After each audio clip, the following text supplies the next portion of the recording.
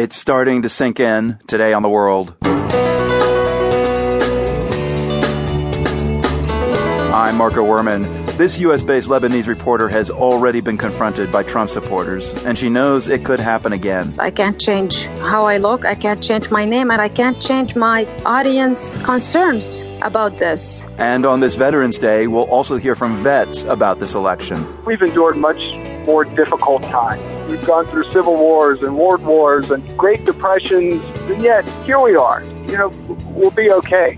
Plus, how Leonard Cohen won Israeli hearts during the Yom Kippur War. This is special for many Israelis. That somebody come, a singer like Leonard Cohen come and perform during the war. Nobody do it. That's all ahead today here on The World.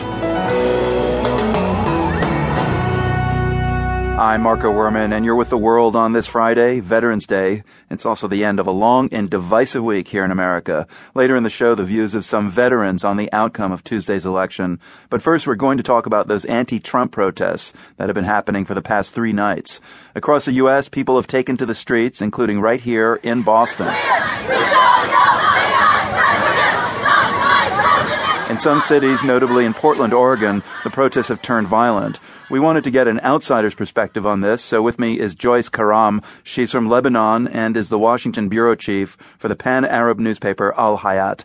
Well, in the Middle East, from very early on, people in the Arab world have been mystified about this election, confused about what does Donald Trump stand for and what it all means for U.S. policy. Now, with the protests, I'm hearing more questions. Is this like the Arab Spring? Is this massive protests? Will they stop Donald Trump from becoming president? How long will they continue? Who are leading them? There are definitely so many questions, and I think this is a very sensitive period in the United States. It's very hard to explain for an Arab audience, given the level of polarization within the U.S. and the so many issues at play that are driving these protests. People are watching and waiting to see what to make of it, if this is really a temporary thing or if it becomes a new normal and goes on for a while. I mean, I'd like to know what you think, because I can't recall a time when people protested an election in this country in the streets. What do you think the fact that they are happening at all says about the moment we're in now?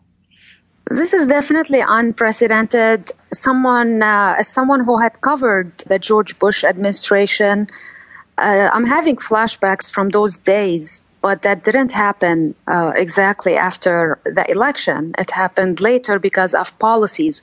I think what we're witnessing is unprecedented level also of polarization within the U.S. between the right and the left. And I think this will keep playing on for a while. I do think this might be the new normal that we will see more in the Trump administration. The minorities and the coalition that's taking part in the protests, I do think many don't feel represented in this election. And the chants, "Not my president," I don't think they will be able to change the outcome of the election, but it's just a symptom of what to expect, at least in the year to come of the Donald Trump presidency. Let's consider for a moment, Joyce, the fear that some Muslims now have that Donald Trump has been elected, a man who's talked about registering Muslims in the U.S., a ban on Muslims entering the U.S. What are you hearing from people in Beirut about all this? Well, Marco, yesterday morning people were actually excited that the ban was removed from the website. And then a few hours later, it's back on the website, and we are told it was just a technical glitch.